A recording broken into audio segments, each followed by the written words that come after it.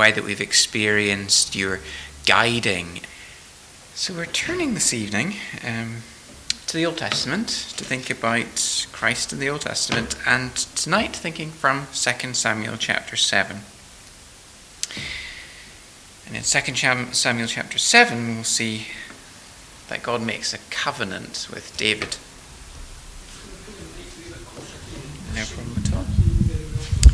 Excellent, thank you very much. You shot the last bit. I'm going to raise it up for me.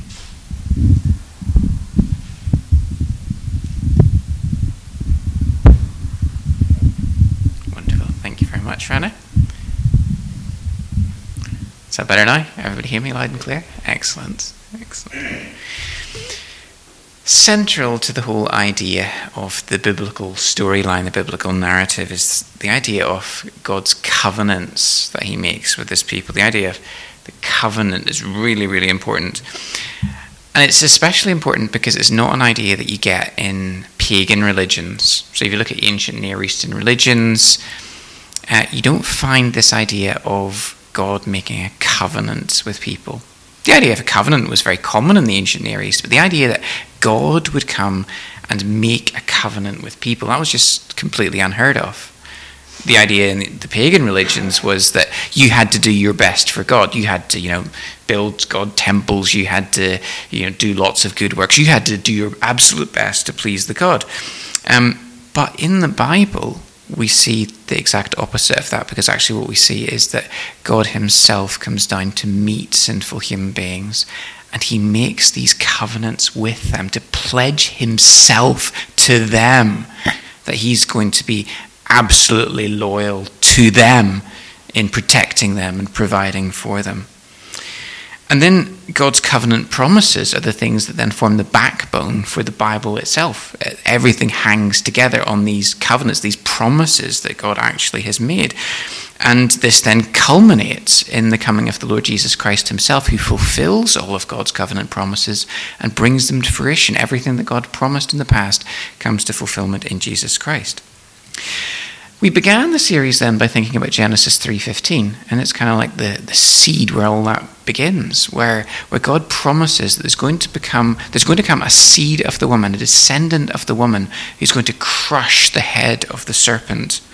That the serpent then is the one who brought all the misery and sin into the world, and then God promises that he is going to deal a decisive death blow to this wicked serpent and undo the effects of the fall that have been brought into the world. Then last time we thought about how then that continues through to Abraham. And God makes this covenant promise to Abraham that it is through his seed, through his descendant, that this promised one is going to come. And this one is going to undo the effects of the fall by bringing blessing to all the nations of the world. And so God is progressively working out these covenant promises, tracing them down through history, explaining exactly what he's going to do. And then, of course, after Abraham, the promise then comes to Isaac, and then it comes to Jacob, and then it comes to Judah, and so on and so forth. But the next major stepping stone after Abraham is the promise that is then given to David.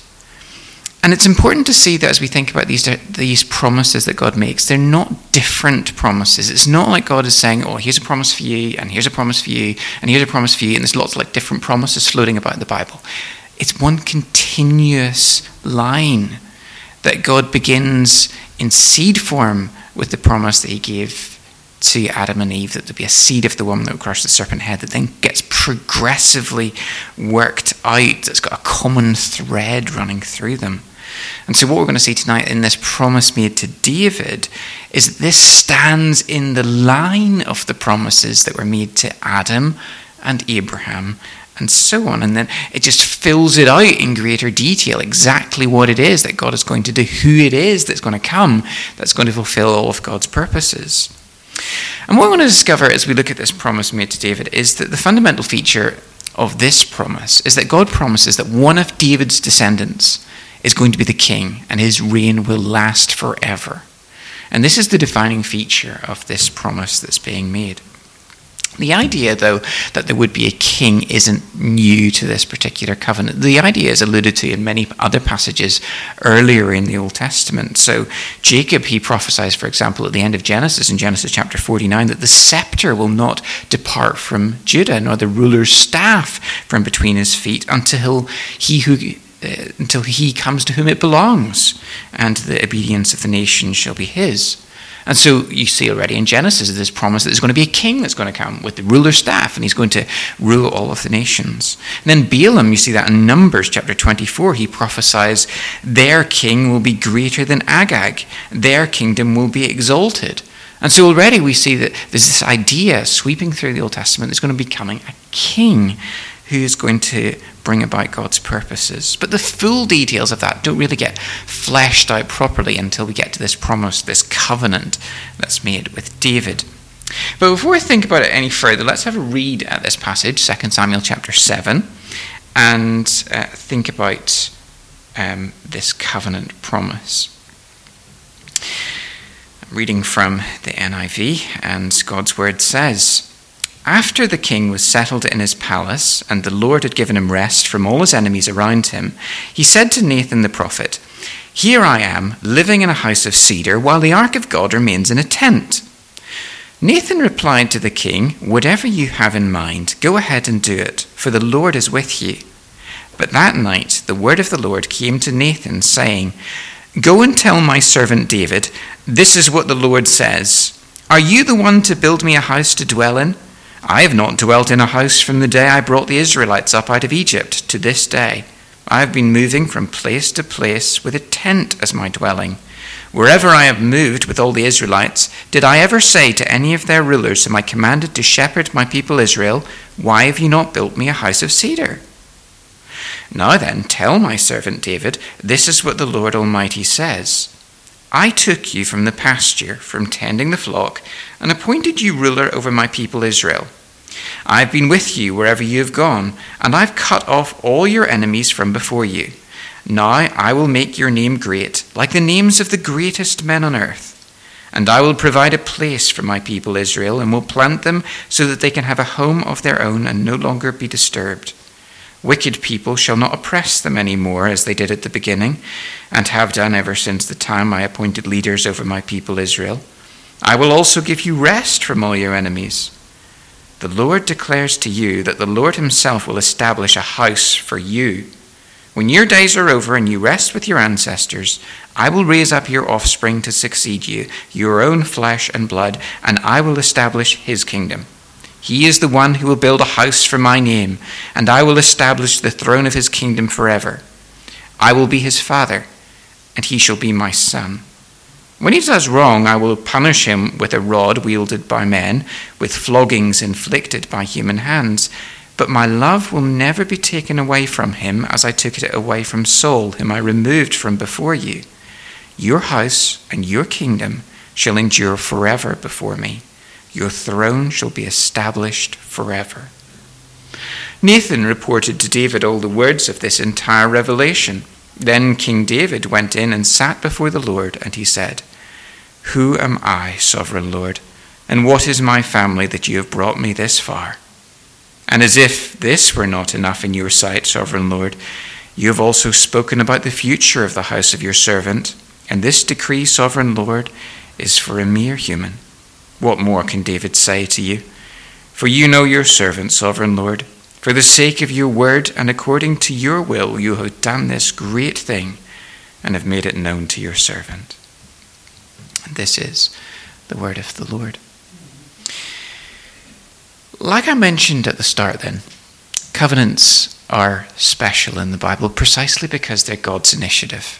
It's God's action in the affairs of men, whereby God himself comes and pledges himself to those who simply don't deserve it, who simply receive his grace and mercy. And this is really highlighted in the way that this covenant is brought about. David, you see, he's entered a phase of his reign where all of his enemies have largely settled down around him, and he's having relative peace and tranquility in his kingdom.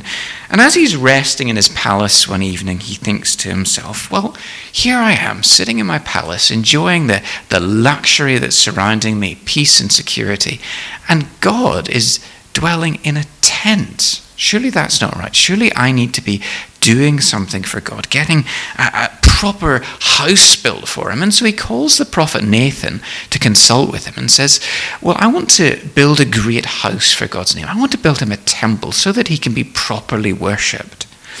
And Nathan thinks that in principle that's a good idea, that God is deserving of that honor. But that night, God himself comes and he speaks to the prophet Nathan, and essentially he says to the prophet Nathan to go to David and say, look, why are you trying to build a house for me as if I needed a house made by human hands? I don't need that. Instead, let me do something for you, David. Let me build a house for you, David. And of course, it's a play on words, isn't it? In Hebrew, as in English, the word house can refer to a physical building, or it can refer to your household. Just like we refer to the House of Windsor as the royal family itself. So the word house can have different meanings. It can mean a physical building, or it can mean a family. It can mean descendants. And this then is what God does. He comes and he has this play on words, and he says, look, I don't need a physical house, a temple made by you. What I want to do is I want to build you a house, David. I want to show my grace to you by giving you a family, a descendant who will last forever. And so what God is doing is he's showing that he doesn't need stuff from us. He's not a God who needs all of the things that we can provide for him. He's not that kind of God. Rather, God is a God of matchless condescension who is rich in everything that he needs. And he comes to us and he showers his grace and his mercy on us. And in this covenant, he comes to David and he pledges himself in covenant loyalty. And he says, I am going to fulfill promises for you. I pledge myself to you, David. And so what he does here is he specifically promises that David is going to have a descendant that's going to sit on David's throne and be king forever. But before we think about that, let's have a think about that idea of kingship and think about how that's, potentially problematic, because kings aren't necessarily a good thing in the Bible. Having a king isn't necessarily a wise idea. And you see that particularly in 1 Samuel 8, where prior to that, Israel had been led by prophets, they'd been led by judges, various different leaders of different kinds, but never by a king. And in 1 Samuel 8, all of the people come to Samuel the prophet and they say to him, you're old and your sons don't follow your ways. Now appoint a king to lead us, such as all the other nations have. And in response then, God says to Samuel that he's to listen to all that the people are saying to you, but it is not you they have rejected, but they've rejected me as their king. And so God is quite concerned about the fact that they've asked for a king, precisely because it's their way of saying that they want to be like everybody else. They want to have a king like all the other nations, and they're not happy with just having God as their king. And so the idea of having a king is deeply problematic. And so God says they've rejected me as their king. God was the one who ruled over them, and by rejecting him and asking for an earthly king, they're basically saying that God isn't good enough. And yet, we've got other passages of Scripture that we've already mentioned. Genesis 48, Numbers, where Balaam prophesies of a coming king, where it's pretty clear that the Old Testament envisaged that actually there would be a king over God's people. And it's promised without any kind of sense that it's going to be a bad thing. And again, you see that played out not only in terms of directly what God says in terms of there being a king, but in the kind of narrative storyline of the Bible. So you look at a book like Judges, and you see this spiral of violence where everything gets progressively worse and worse. And the concluding thoughts of the author is when he comes to the point and he says, in those days there was no king in Israel, and everyone did what was right in their own eyes. And implicitly what he's saying is that the problem is that they didn't have a king to guide them in righteousness. And what they really needed then, if they were going to actually succeed as a people and be righteous and faithful to God, was a king who would guide them. So how do then we line up these different passages which talk about the problem of being a king with the idea of how necessary a king actually is. Well, I think, the resolution is really, in some ways, quite simple, insofar as the fact that in 1 Samuel chapter 8, you've got to look at what they were trying to do. And what they were trying to do there is that they were saying that they wanted to be like all the other nations. They weren't happy with God ruling over them. They wanted to fit in. They didn't want to be different. And so it was then a rejection of God as their king, and that was why it was deeply problematic. And so the problem wasn't that they wanted a king as such. The problem was that they just wanted a king like everybody else. They wanted the wrong sort of a king. And then they got the wrong sort of a king. And the very first king of Israel, Saul, you remember how that ends up? In tragedy, where Saul dies in a battlefield forsaken by God, and they discover how bad it can actually get when they get what they want instead of what God has wanted for them. So what God proposes then in this promise made to David is that he is going to give them a king who's not going to be like all of the other kings of the earth.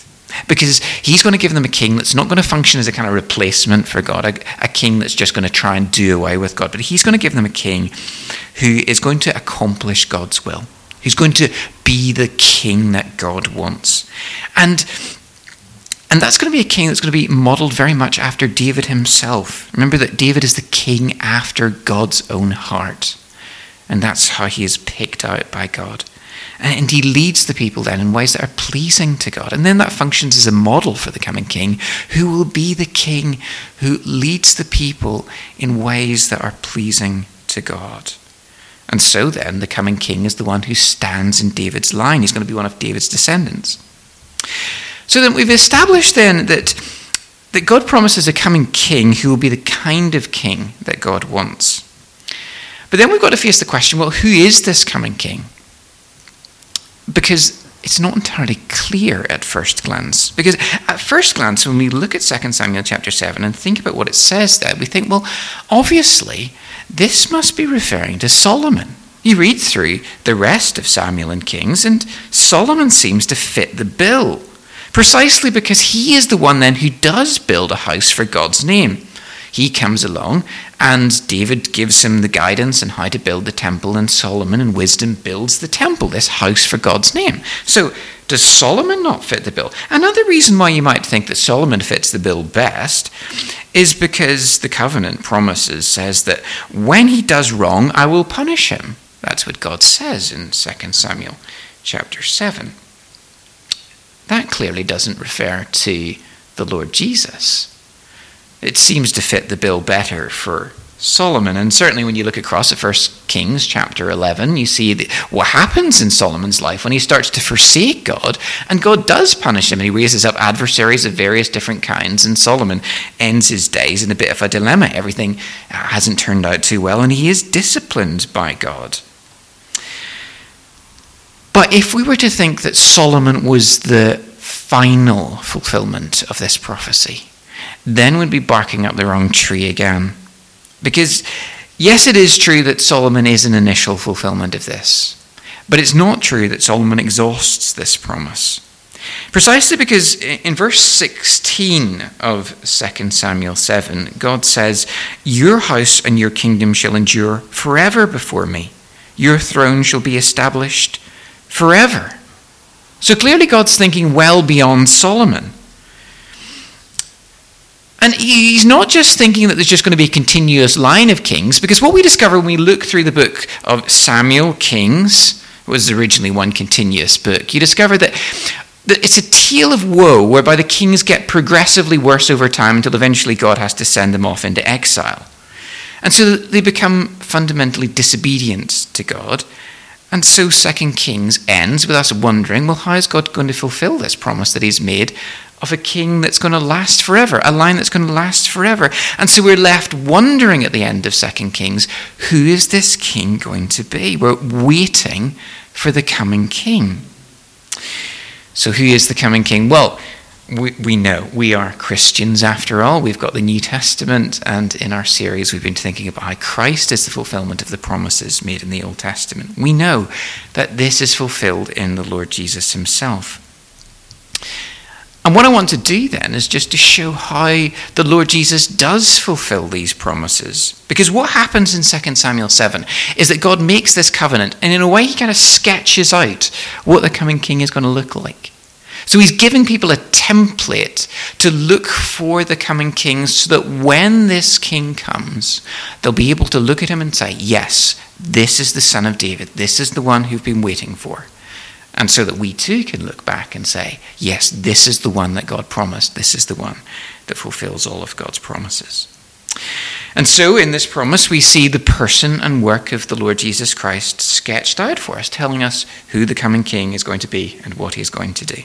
And the first thing I want to notice about this coming king and what it says for us here in this passage is that this king has a very special relationship with God. Look for me in verse 14, for example, where God says about this king, I will be his father, and he shall be my son. Now that might seem to be quite an unusual thing to say. Why would God say that he's going to essentially adopt this king as his own son? This language of father and son might initially strike us as being a little bit strange. But actually, when you look at ancient Near Eastern covenants, they oftentimes had this kind of language used in them, where a great king would come along to a lesser king and would, so to speak, put his arm around this lesser king and say, well, I'm going to make a covenant with you, and I'm going to protect you, and I'm going to be the one who guarantees your safety. And I will be your father, and you will be my son. You'll look up to me, and I will care for you and protect you. And so the language of father and son is embedded in the kind of covenant language that was used in the ancient Near East at that time. And of course, it wasn't supposed to be understood literalistically, as if there was some kind of biological relationship. It was supposed to be understood as a covenant relationship. That is, the son was the one who was protected and cared for by the father. And so close was this connection between the covenant and the language of sonship, that in many ways you could say that when the king was inaugurated, when his reign began, when he began this relationship with this greater king, that was the point at which he became the son. This was the point at which he was adopted. And it's actually really important to understand this kind of context, because this then gets played out in the rest of Scripture in various different ways. Take, for example, Psalm 2, for example. The psalm is the one in which the Davidic king entrusts himself to God and believes that God is the one who will protect him and care for him precisely because of this special relationship that he has with God. And the kings of Israel, and the kings of Judah in particular, would have been able to take the words of Psalm 2 on their lips and say that they believed that God would be the one who would crush their enemies. How do they know this? Well, they refer back to the decree that God has made. And so the king says, in defiance of his enemies in Psalm 2, I will proclaim the Lord's decree. He said to me, you are my son. Today I have become your father. And so what gives the king hope and confidence that his enemies will be defeated is because he's been brought into a special relationship with this great covenant Lord, with the great king. And so the king would look back to the time when God had inaugurated him as king and say, well, that was the point when I became a son of the Father. That was when the great Lord, the God of the covenant, said to me, today I have become your father. And so on the basis of that kind of relationship, the king was able to then trust in God. So what's promised then to David is that his descendant would have this special relationship with God, which would be so close that it can only be described as sonship. It would be an intimate and caring relationship whereby God would pledge himself to be the father of this king, and this king would be his son. And this kind of relationship was one which was enjoyed by all of the kings that followed in David's line, but all of them were failures to a greater or lesser extent. That meant then that they were waiting for the one who would come, who would be the true son. They were waiting for the one who would be the true Son of God, who would fulfill all of God's promises perfectly, and who would actually demonstrate that he was in closest relationship with the Father.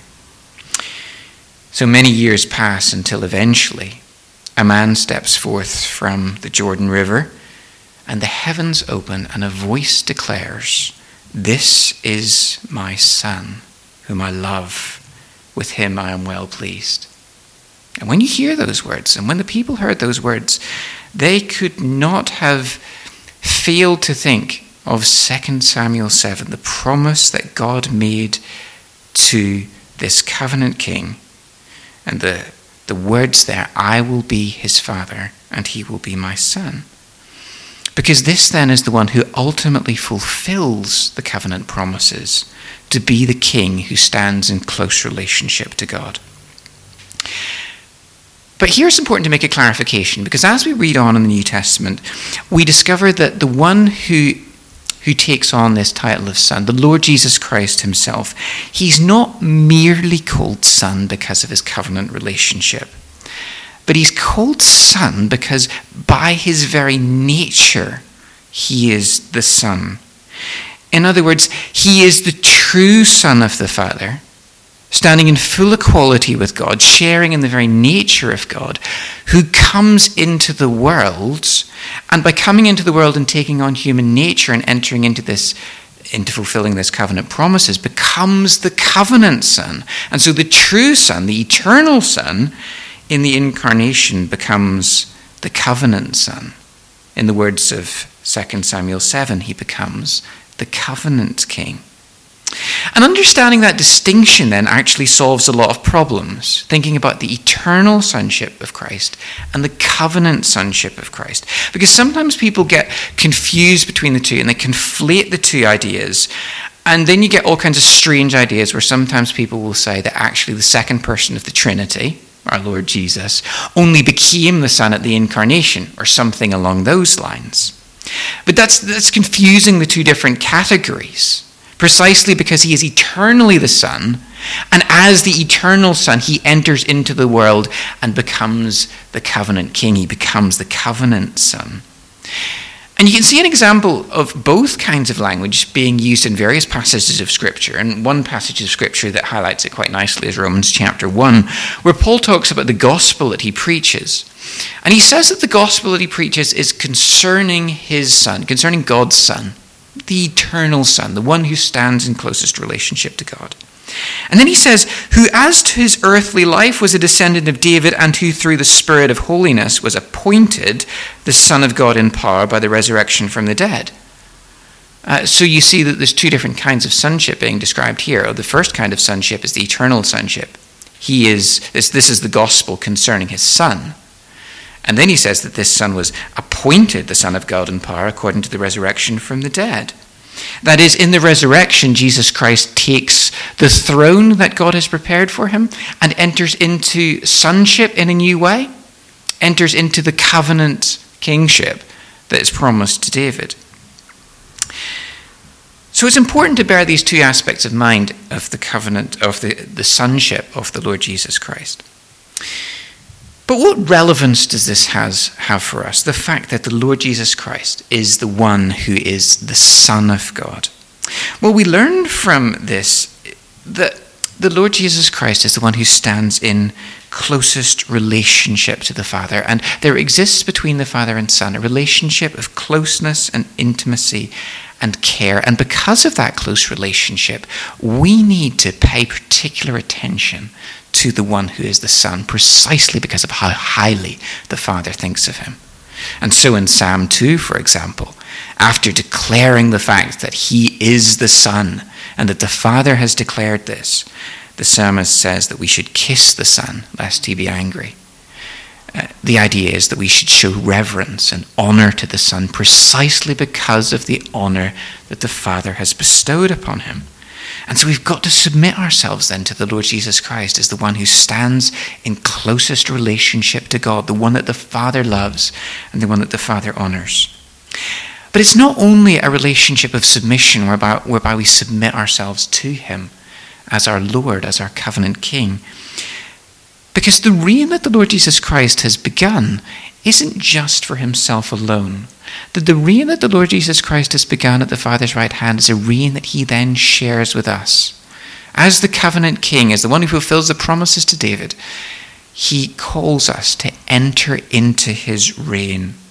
And so in his word to the church at Laodicea, we've been thinking about the 7 churches with Sid, the 7 churches of Revelation, as Sid's gone through those, and eventually we'll come to Laodicea, and the promise there that the risen Lord Jesus Christ makes to the one who overcomes. He says, I will give the right to sit with me on my throne, just as I overcame and sat down with my Father on his throne.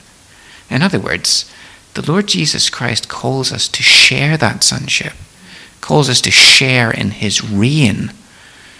And that will be fulfilled ultimately in the day when he comes back to establish his reign over the earth, and we will reign with him. And that's something to look forward to.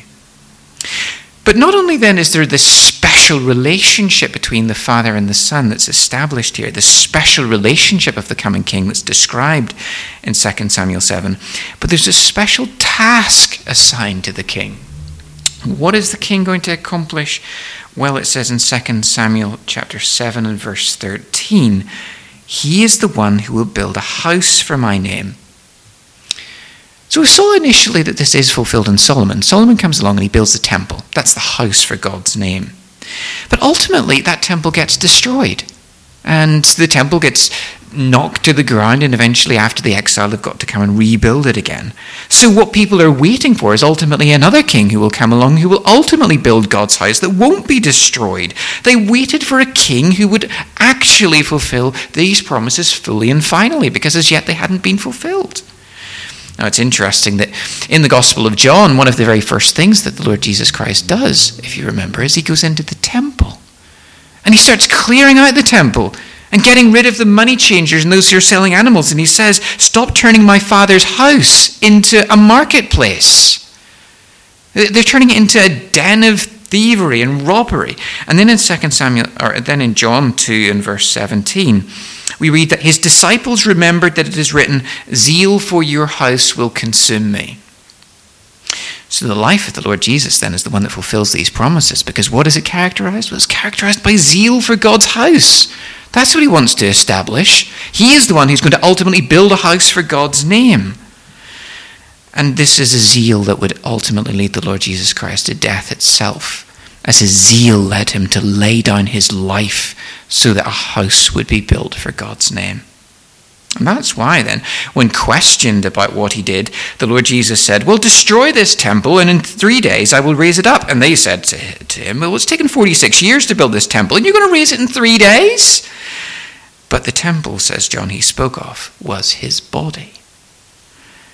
So the Lord Jesus was seeking to establish a house for God to be worshipped in.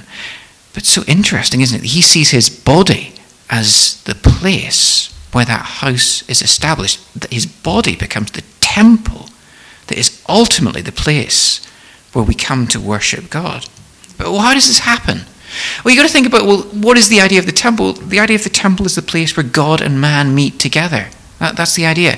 God and sinful human beings meet together at the temple, sacrifices are made, and this becomes the place where they can have communion with each other, where they can meet with each other, where they can know a holy God without fear. That's the idea of the temple. And what the Lord Jesus Christ does then is he replaces the temple at Jerusalem. No longer do people need to go to a physical building where they offer sacrifices and commune with God in a physical place. But the Lord Jesus Christ, through his death on the cross, becomes the place where God and sinful man can meet together, where the sacrifice is made, the blood is shed, and where God asks no more, where God meets with us on that ground and communes with us and delights to meet with us. And that's what the zeal of the Lord Jesus Christ accomplished. Zeal for God's house led him to take on human flesh and to go to the cross and be raised for us so that he would be the house where God and man can meet together. And that tells us that this king that's promised in 2 Samuel 7 is one who's zealous for the worship of God. He is so keen that people that come to know the one true God, that it can be said of him, zeal for your house will consume me. And the zeal for the Lord's house so consumes the Lord Jesus Christ, as we've said, that it led to his own suffering and death. And so for the Lord Jesus Christ, there's nothing that he loves more, there's nothing that he wants more than for sinful human beings to meet with a holy God. not in fear, not in trepidation. There's nothing he wants more. There's nothing that consumed his earthly ministry more than the desire to see people meet with God. And in his person, in his incarnation, in that body that he still bears, and through his death on the cross, he is the one through whom we encounter the living God. And we discover the depths of love that God has for us, and is so establishing a way that we can actually meet with him. So, we see then that God is promising a king. He's going to have a special relationship. He's going to be a son. And he's going to have a special task. He's going to establish the worship of God through building up God's house. But lastly, and we've already alluded to this, the key fact about this king is the one who has a reign that lasts forever, a special duration of this kingship. 2 Samuel 7 verse 16 says, "Your house and your kingdom shall endure forever before me. Your throne shall be established forever." So his reign is one that never ends. And this is really important because you see the prevailing doubt that runs through the books of Samuel, Kings, Chronicles. Because again and again, there were good kings. But after the good king, you didn't know what was going to come next. You didn't know whether it was going to be another good king or whether it was going to be somebody that was just going to be absolutely terrible.